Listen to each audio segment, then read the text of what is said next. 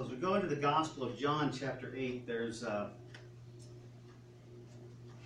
Scripture talks about the religious leaders had brought a woman caught in adultery before Jesus to be judged. Now, she did commit the sin, but the whole thing was a setup, as we well know, because the Bible tells us that they were caught, they were found out, but she was the only one brought before Jesus to be tested, not the other person. And it's interesting what Jesus does in that moment. He doesn't condemn her, he doesn't chastise her, but rather he looks at the religious leaders who are accusers. And Jesus simply starts writing in the sand.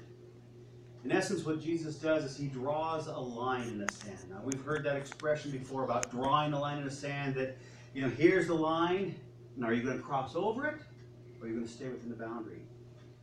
And we listen or we think about Jesus as we remember him this morning, and we realize that Jesus drew a lot of lines in the sand, in essence.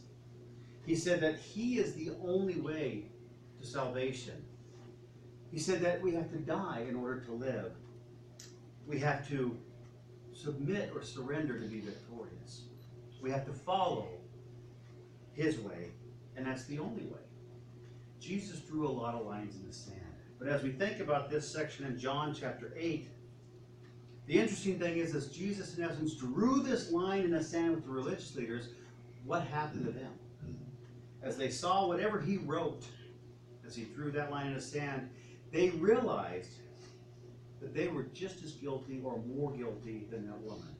And the Bible tells us that one by one, starting with the oldest, going to the youngest, they left.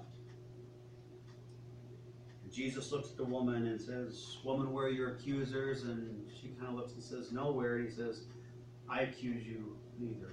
Go and sin no more."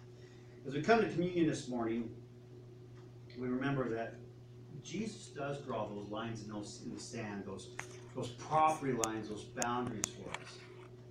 And we need to stay within them. It's a place of safekeeping, it's a place of hope, it's a place of security. It's not a place of being limited, as we talked about last week. Dr. James Dobson gives us a great illustration of the importance of boundaries in our lives. And he writes this in one of his books. He says, "Children have a great need to know where the behavioral boundaries are and who has the courage to enforce them." Now that's interesting, because what does everybody always cry out for? I want more freedom. I want to be able to do whatever I want, right? I don't want boundaries.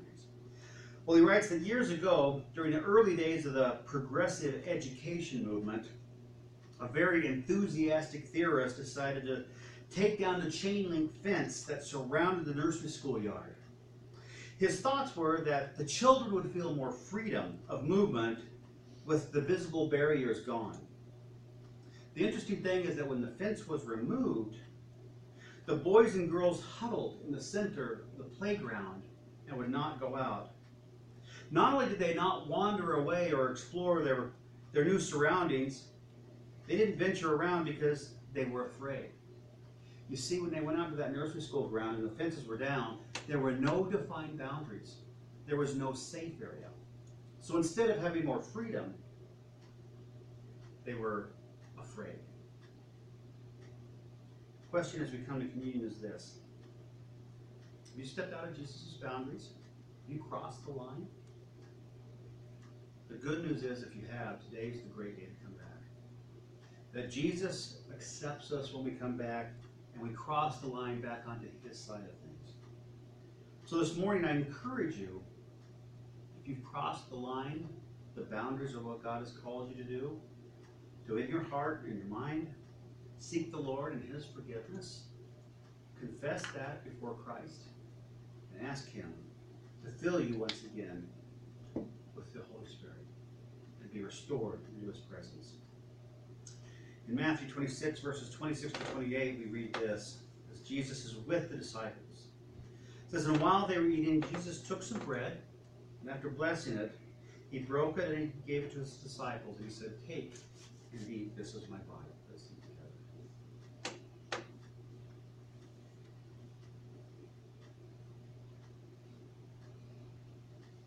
And when he had taken the cup and given thanks, he gave to them, saying, "Drink from it, all of you. For this is my blood of the covenant, which is poured out for many for the forgiveness of sins. Let's pray. Lord Jesus, we know that we read in your word that in essence you drew a line in the sand in many areas of our lives, and Lord, as we talk about guardrails, that's the thing we're focusing on. About coming back to your boundaries of understanding why those fences are there, those property lines that you give us, that they're actually good for us and not against us.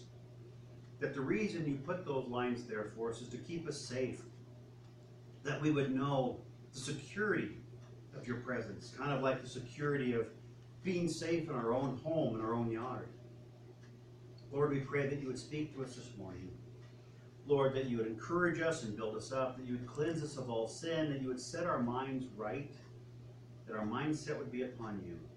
That just as in the video we watched this morning, we would be a light unto the world, a light that shines in the darkness, a pillar of hope, of faith, of encouragement, that we would be the messengers, the ambassadors who bring the good news, your gospel message, to a hurting world. Lord, in all this we pray that you would be glorified, that we would seek your presence and surrender more and more into your likeness. In Jesus' name.